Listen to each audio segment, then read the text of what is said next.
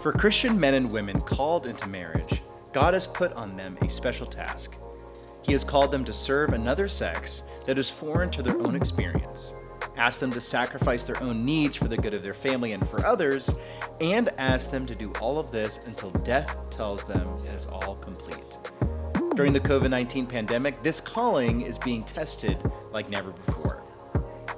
Back in April, I began reaching out to people in the LSQ community to see how they were handling what was then the beginning of the COVID-19 pandemic. This is the second of 4 in-depth conversations with our brothers and sisters about how they handle faith and how it changes all of the other issues in their lives. In this episode, we focus on how one handles the joys and struggles that come with the Christian idea of marriage. That, of course, brings about many questions. How is someone formed into a good husband or wife? How do you define good? How can you be an influence of love to care for your spouse even when it is hard for you? How does Jesus compel Christians to mobilize their faith to actively use their marriage to not just love each other, but also your neighbors, and through that, the world? I'm Ian Costin, and all that and more is on this episode of LSQ Convos. Let's get started.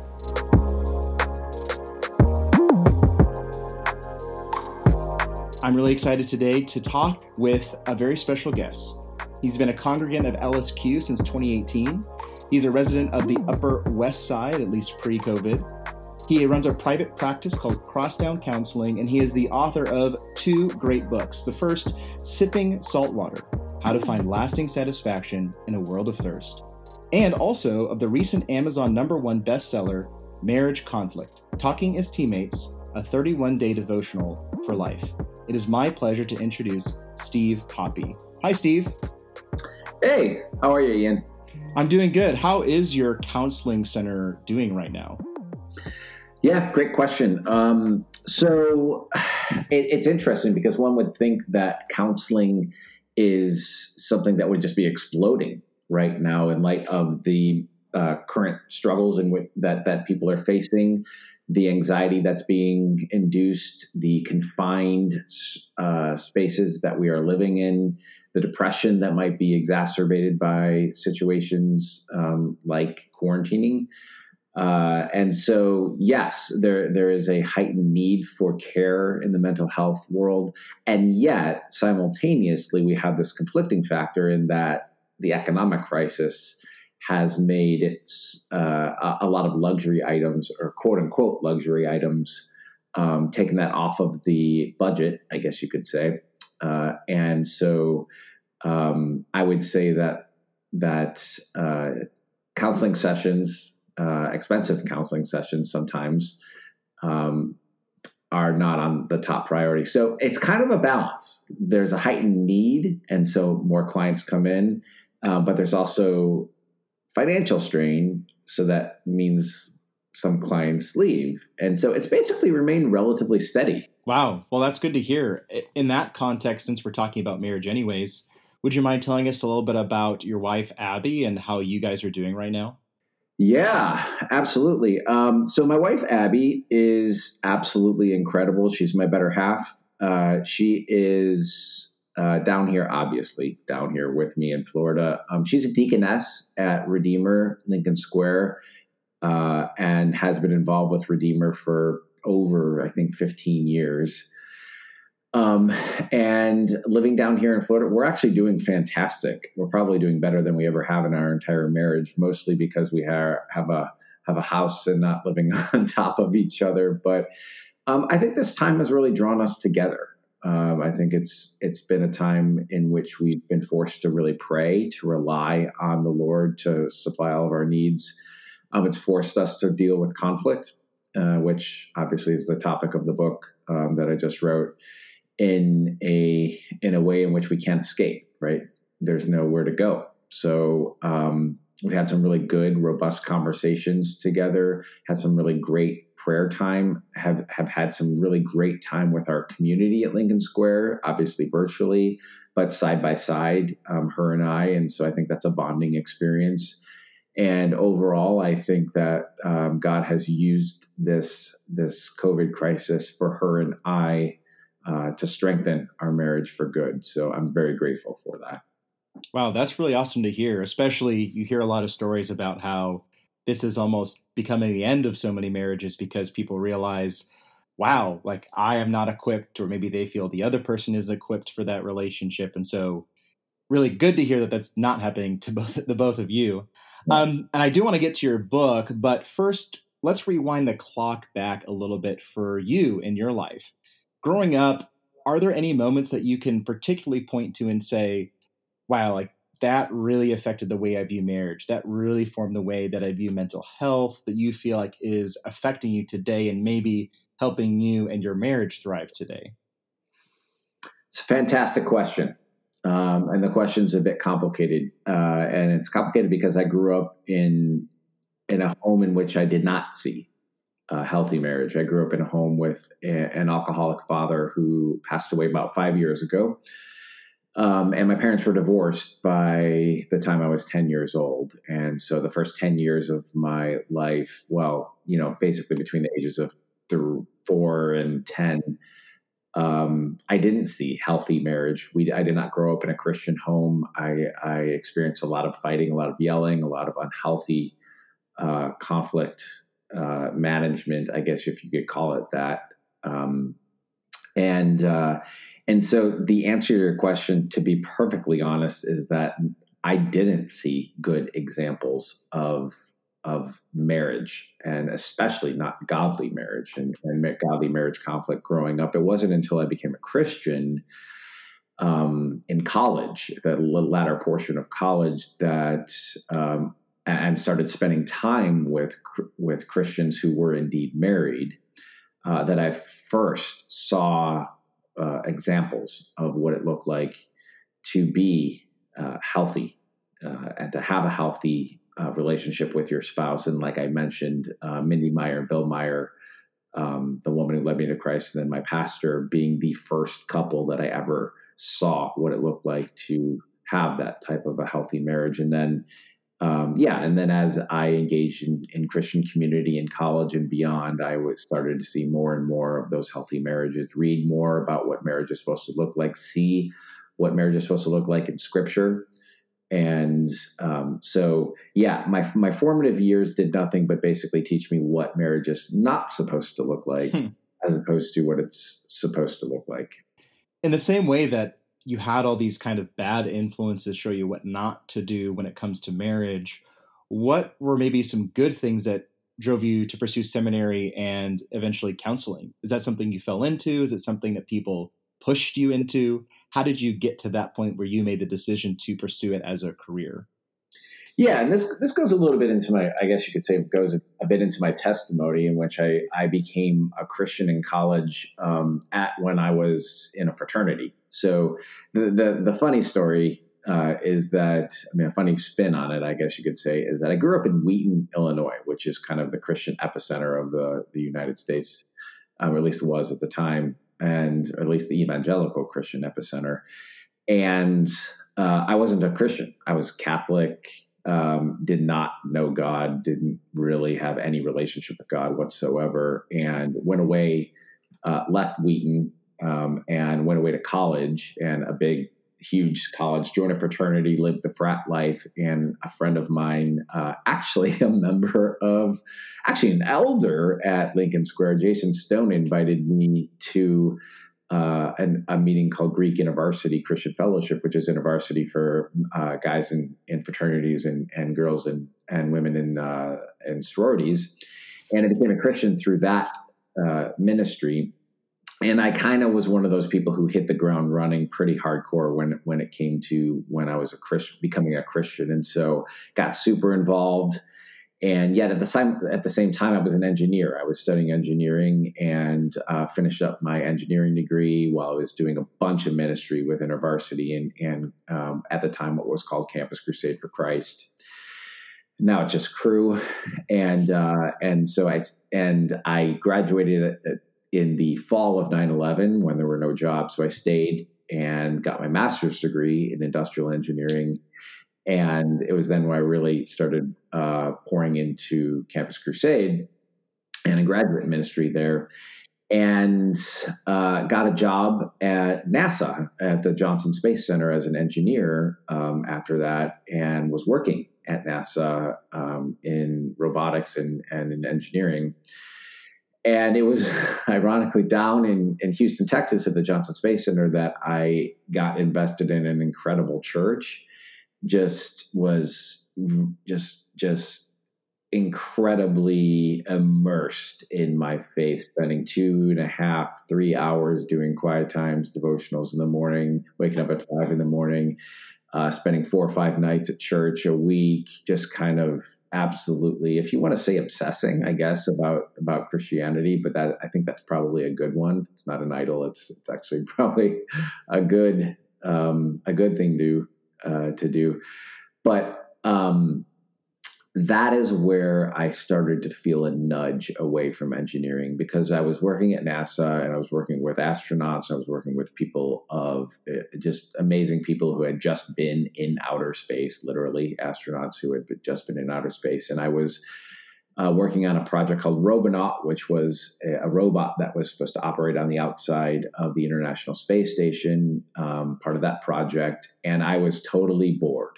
And just kind of like going through the motions during the day and just not finding any satisfaction in working on things that were impacting people's lives on a daily basis, and spending every ounce of time I had outside of NASA in ministry, in church.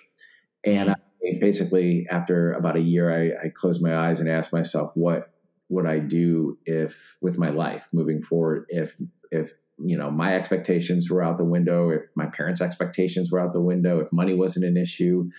And I decided I would probably do what I do, 20 hours a week when I'm not in work, and that was ministry.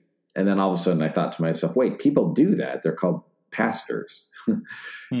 And so I made a very, very quick, and I guess you might say impulsive decision, and decided I am going to go into full-time ministry. Dabbled with the idea of maybe going to college ministry, but thought that I just didn't know a whole lot, since I had only been a Christian for about 2 years. And so decided to go to seminary, and ended up at Gordon Conwell Theological Seminary, where a lot of people at Redeemer were. Michael Keller, Abe Cho, and I think maybe a couple others in the New York area we were all there together. Didn't really know each other that well. I mean, I didn't know many of them very well, but yeah, got my MDiv and came to New York City after my MDiv when I was 27 years old. This was 2007. And thought I wanted to plant a church. So I did the Redeemer Church Planting Program, which wasn't city to city at the time. It was just the Redeemer Church Planting residency. Did it for a year, worked with a couple of churches, was a pastor at Trinity Grace Church on the Upper East Side, but reached a point, basically a fork in the road, where I needed to decide if I was going to be a lead pastor at Trinity Grace or pursue something else. And at that time, I had realized that my passion, my gifting, and really where I was seeing a lot of fruit was more in the discipleship counseling realm. So I ended up going back to school and studying at Westminster and through CCEF, which is the Christian Counseling and Educational Foundation, and did a residency at CCEF under people like David Powlison, Ed Welch, and others at CCEF. And and went down the biblical counseling route as opposed to the lead pastor route, and have been in counseling ever since then. Wow. So you go from really hard childhood to frat boy to building robots to church planter, and now you have a marriage devotional. Now, what I like about this devotional is that it's divided into 31 days with 31 distinct principles for healthy and holy marriage conflict. Mm-hmm. So after, in the context of all that you've been through, I'm very curious as to where you came up with these principles. So the reason why this devotional, I mean, no book is easy to write. If anyone tells you that a book is easy to write, then it might not be the best book. I'll just put it that way. But this book it wasn't necessarily incredibly difficult to find the material to write the book. And the reason why is because these 31 days, which consist of 31 distinct principles for healthy and holy marriage conflict, they were they came out of the working laboratory of the counseling office, and about between 5,000 and 7,000 hours of marriage counseling I had done over the course of 10 years or so before I started writing this. And over the course of that many hours of doing marriage counseling, you tend to see patterns, unhealthy patterns of communication and conflict resolution that tend to repeat themselves over and over again and seem to be almost universal across couples. And, I would do an exercise in which what I would call a communication covenant between a husband and a wife. And I would make them describe, like, call the logs out of their own eyes. What are unhealthy communication patterns or habits that you yourself are doing, and share that with your spouse and share that with me. And we can put that down and we will create a covenant that we will use to make essentially vows between our spouse and the Lord that we will work hard not to fall into these traps. Well, you create, a couple of hundred of these covenants. And like I said, you tend to see some repeated ones. And trust me, I had a lot more than 31 that repeated themselves frequently. But I was able to narrow it down and kind of cipher them down into 31 days, 31 different topics that tended to repeat themselves. I would also say that another source of content was my own marriage and my own heart. In particular, in the dynamic that existed between Abby and I, and some of the patterns that tended to repeat themselves between her and I, and just a lot of the ugliness in my own heart. And so, a lot of introspection and analysis of my own failures and faults as a husband. And then the third is, and definitely the most important was Scripture. Right? You see a lot of commands in the Bible about how to communicate with one another, how to treat one another, how to love your spouse as Christ loves the church, and not just that, how to interact interpersonally with other members of the body of Christ.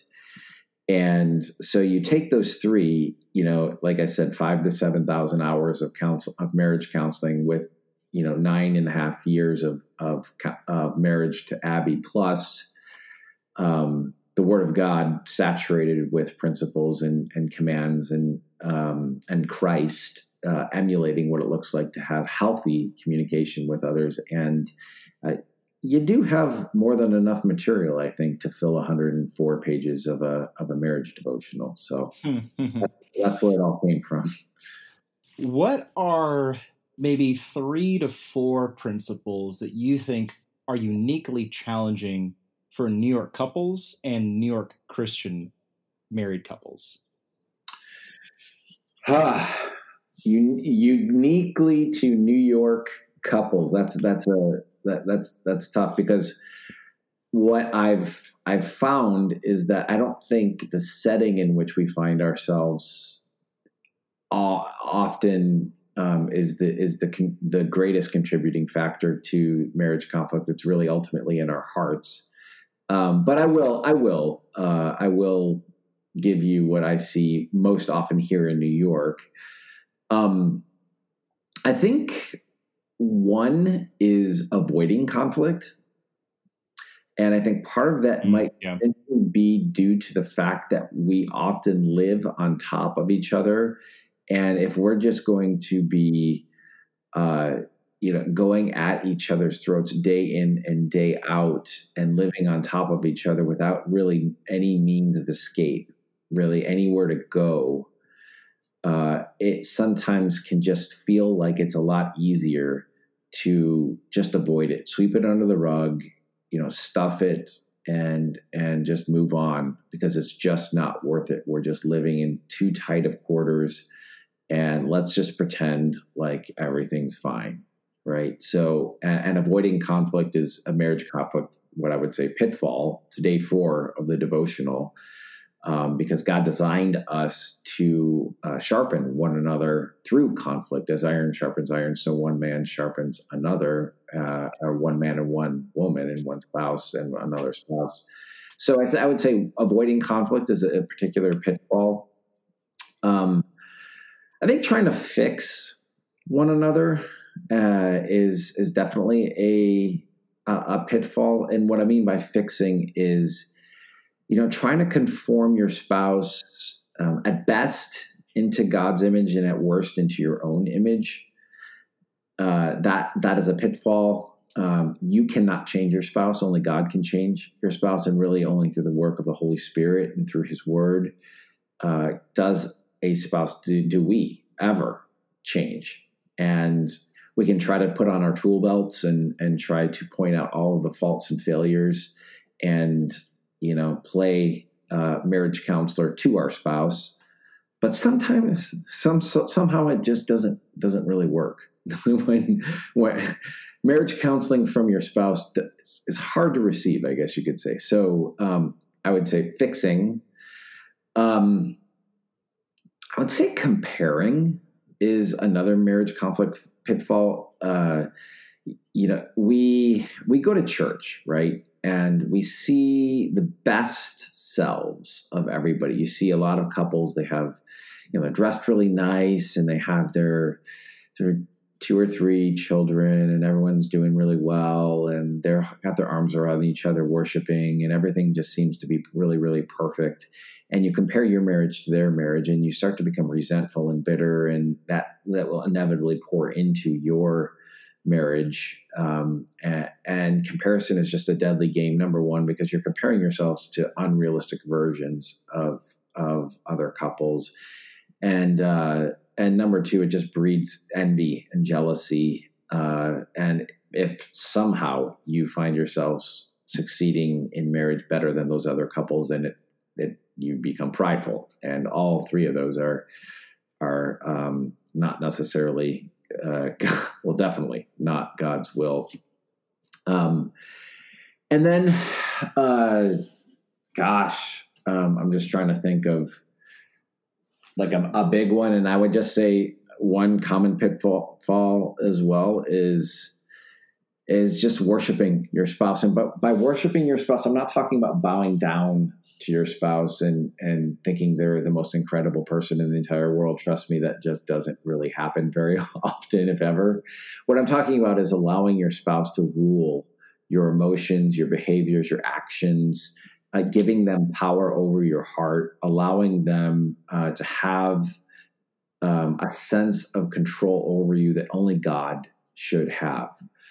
And it's something that's often very subconscious. But anytime that your spouse has a grip on you to the point of driving you to a point of sin or anger or inordinate, just unhealthy emotions, it means that your spouse carries more weight than God does. And that's a sign of an idol. So when I say worshiping your spouse, I don't necessarily, again, mean bowing down. I mean, like in a I love you, I love you, I love you way, but more just having them have too much power over you. And like I said, none of these are unique to New Yorkers. I do think marriage conflict tends to become a little bit exacerbated just due to the proximity in which we find ourselves, and also the difficulty of just doing life in New York City. It's just harder. The circumstances are harder. Carrying children up and down subway steps and managing life on rainy days with 3 kids and no car is harder. So I think we just need to be a lot more on guard and a lot more filled with Spirit, and cultivating the Spirit through the means of grace.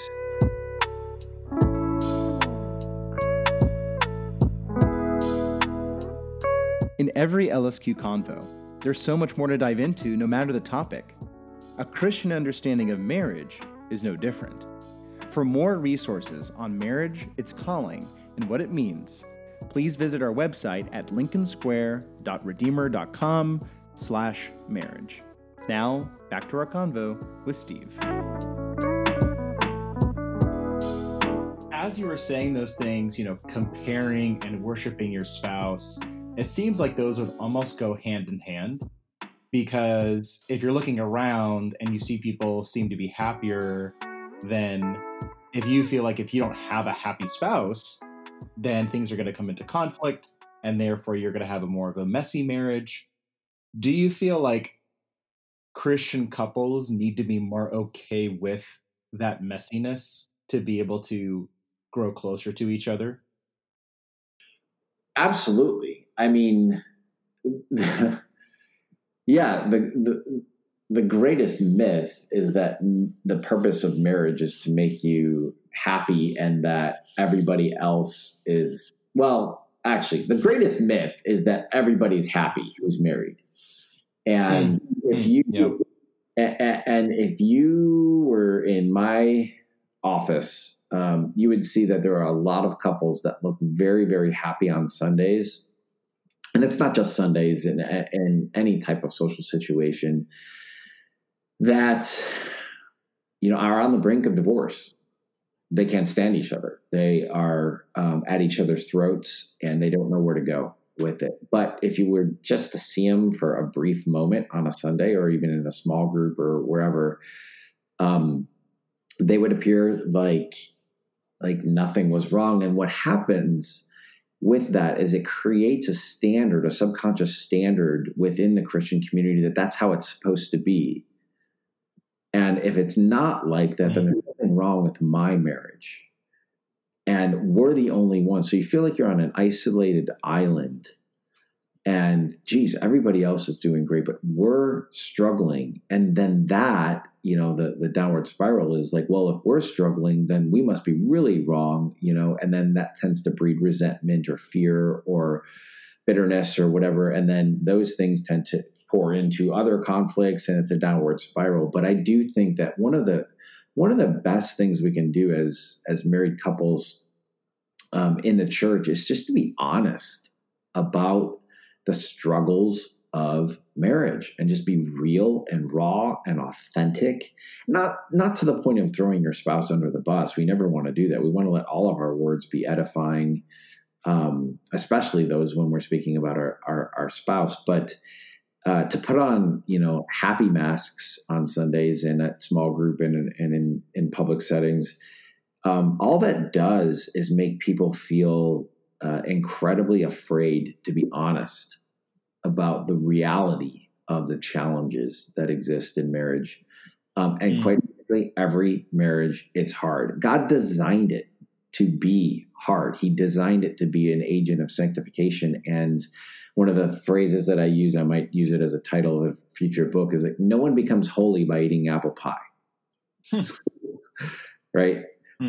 We become holy through suffering, through iron sharpening iron. And any metaphor for sanctification in the Bible, whether it's refiner's soap or refiner's fire or iron sharpening iron, it's painful.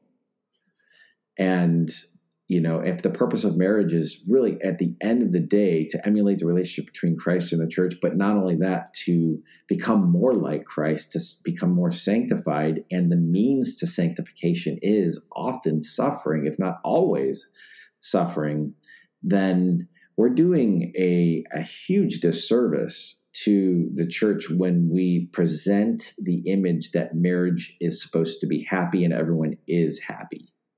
Because then it sends the implicit message that marriage isn't sanctifying. And that's just the opposite of what God, not the opposite, but that's just not what God teaches in his word. And I have to quote the title of the book, Sacred Marriage, not the title, but by Gary Thomas, the subtitle, What If Marriage Was Meant to Make You More Holy Than to Make You Happy? And I think that's kind of what I'm getting at. And without being honest about the suffering, and without, if we feel like we have to hide behind it, then we're just not going to sanctify. We're not going to become more sanctified, and we're going to have a hard time communicating that sanctification process to the church, which we need. That's really good. So you talked a lot about the importance of us needing to come together as a church, and for us to not, idolize our spouse, but rather God has provided them to us to be able to bring us closer to each other and to Him. What do you see the role of friendships in marriages? So not just husbands and wives friends with each other, and not just husbands and wives friends with other married couples, but how do you see the working out of just general friendships, married, unmarried, older, younger, within the church to be able to continue to build up and strengthen that foundation of faith under marriages? Well, yeah.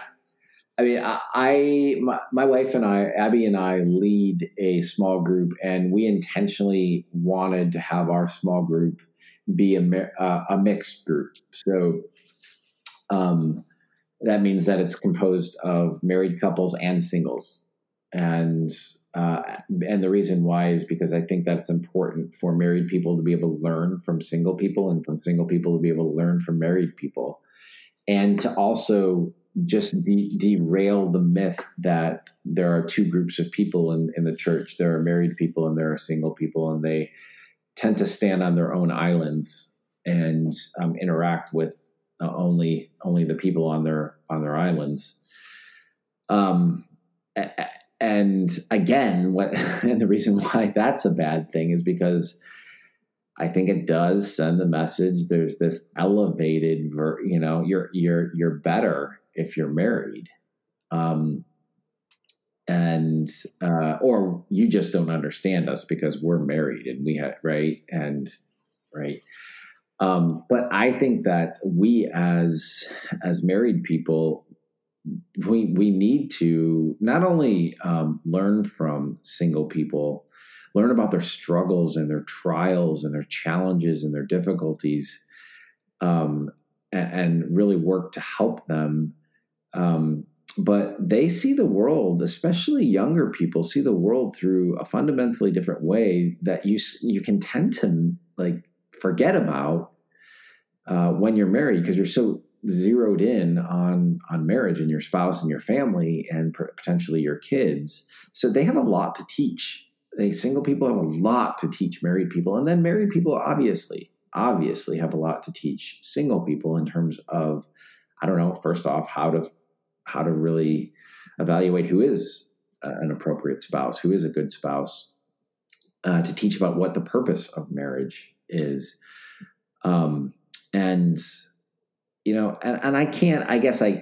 I can't get into the specifics of, what are the unique things married people can teach singles and singles married people, because it's too complex. There's too many, different ways. But at the end of the day, we are all members of the body of Christ. We are all different seasons of life. And I think there are different age.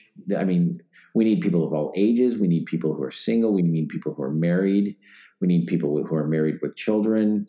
We need people who are married but have perhaps lost a spouse. We need people who are married and potentially divorced to be able to share a little bit of wisdom about perhaps some of the failures in marriage or the challenges that they faced in marriage. We need everybody to be working and collaborating together so we don't create, like I said, a series of islands that don't interact with each other. So, yeah.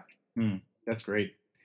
Yeah, totally agree. How have you seen yourself and your marriage evolve? Maybe not necessarily with specific principles laid out in the book, but just in your process in writing the book, and maybe how was it different than when you wrote Sipping Saltwater?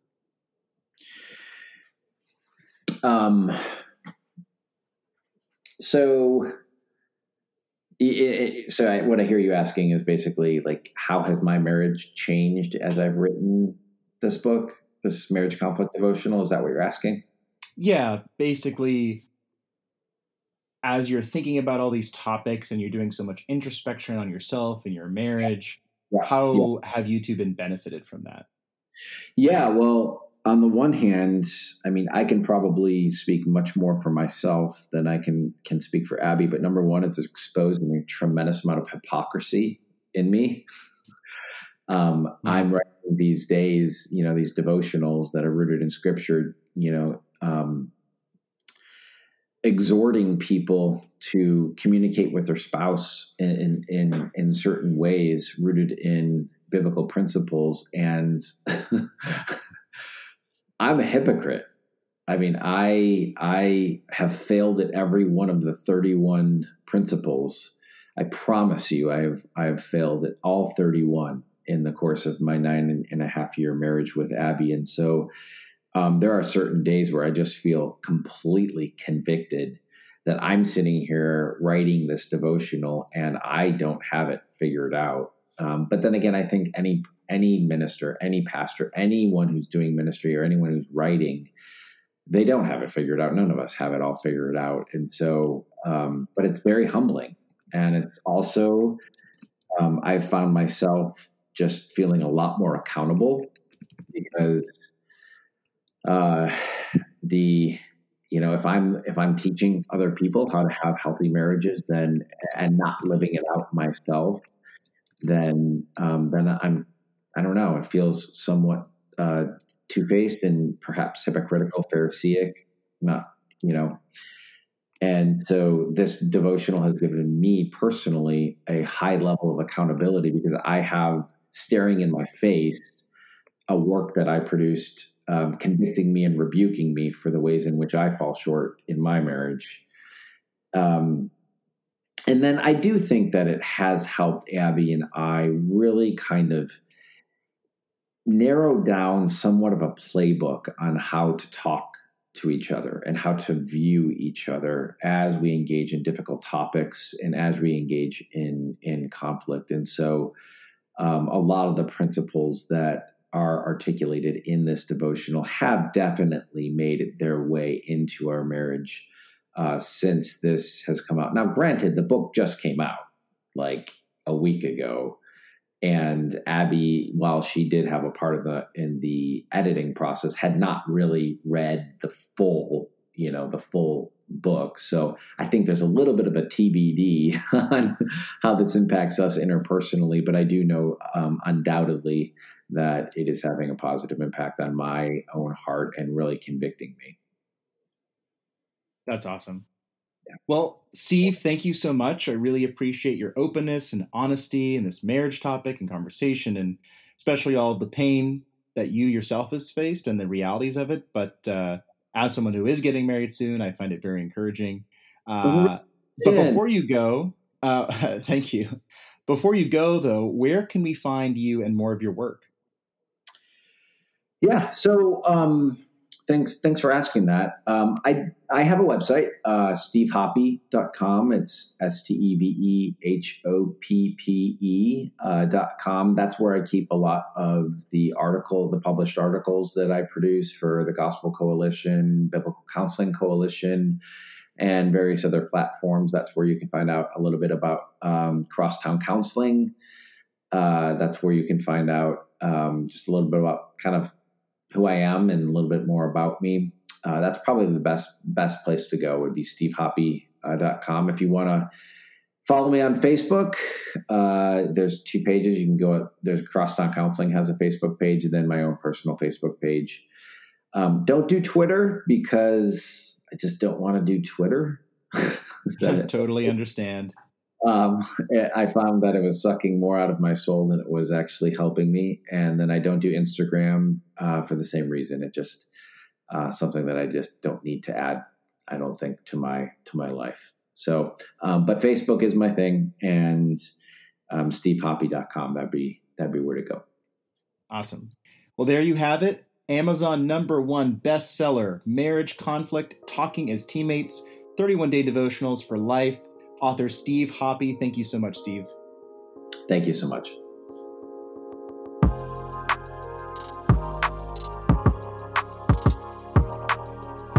Thank you so much for listening to this episode of LSQ Convos.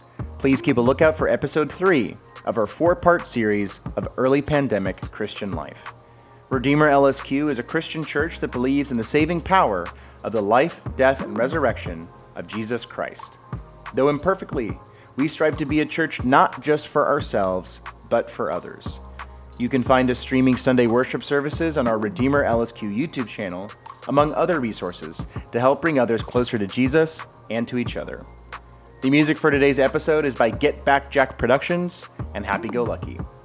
Please leave a rating and a review so we can know what you think and how to improve what we do here on LSQ Convos. See you next time.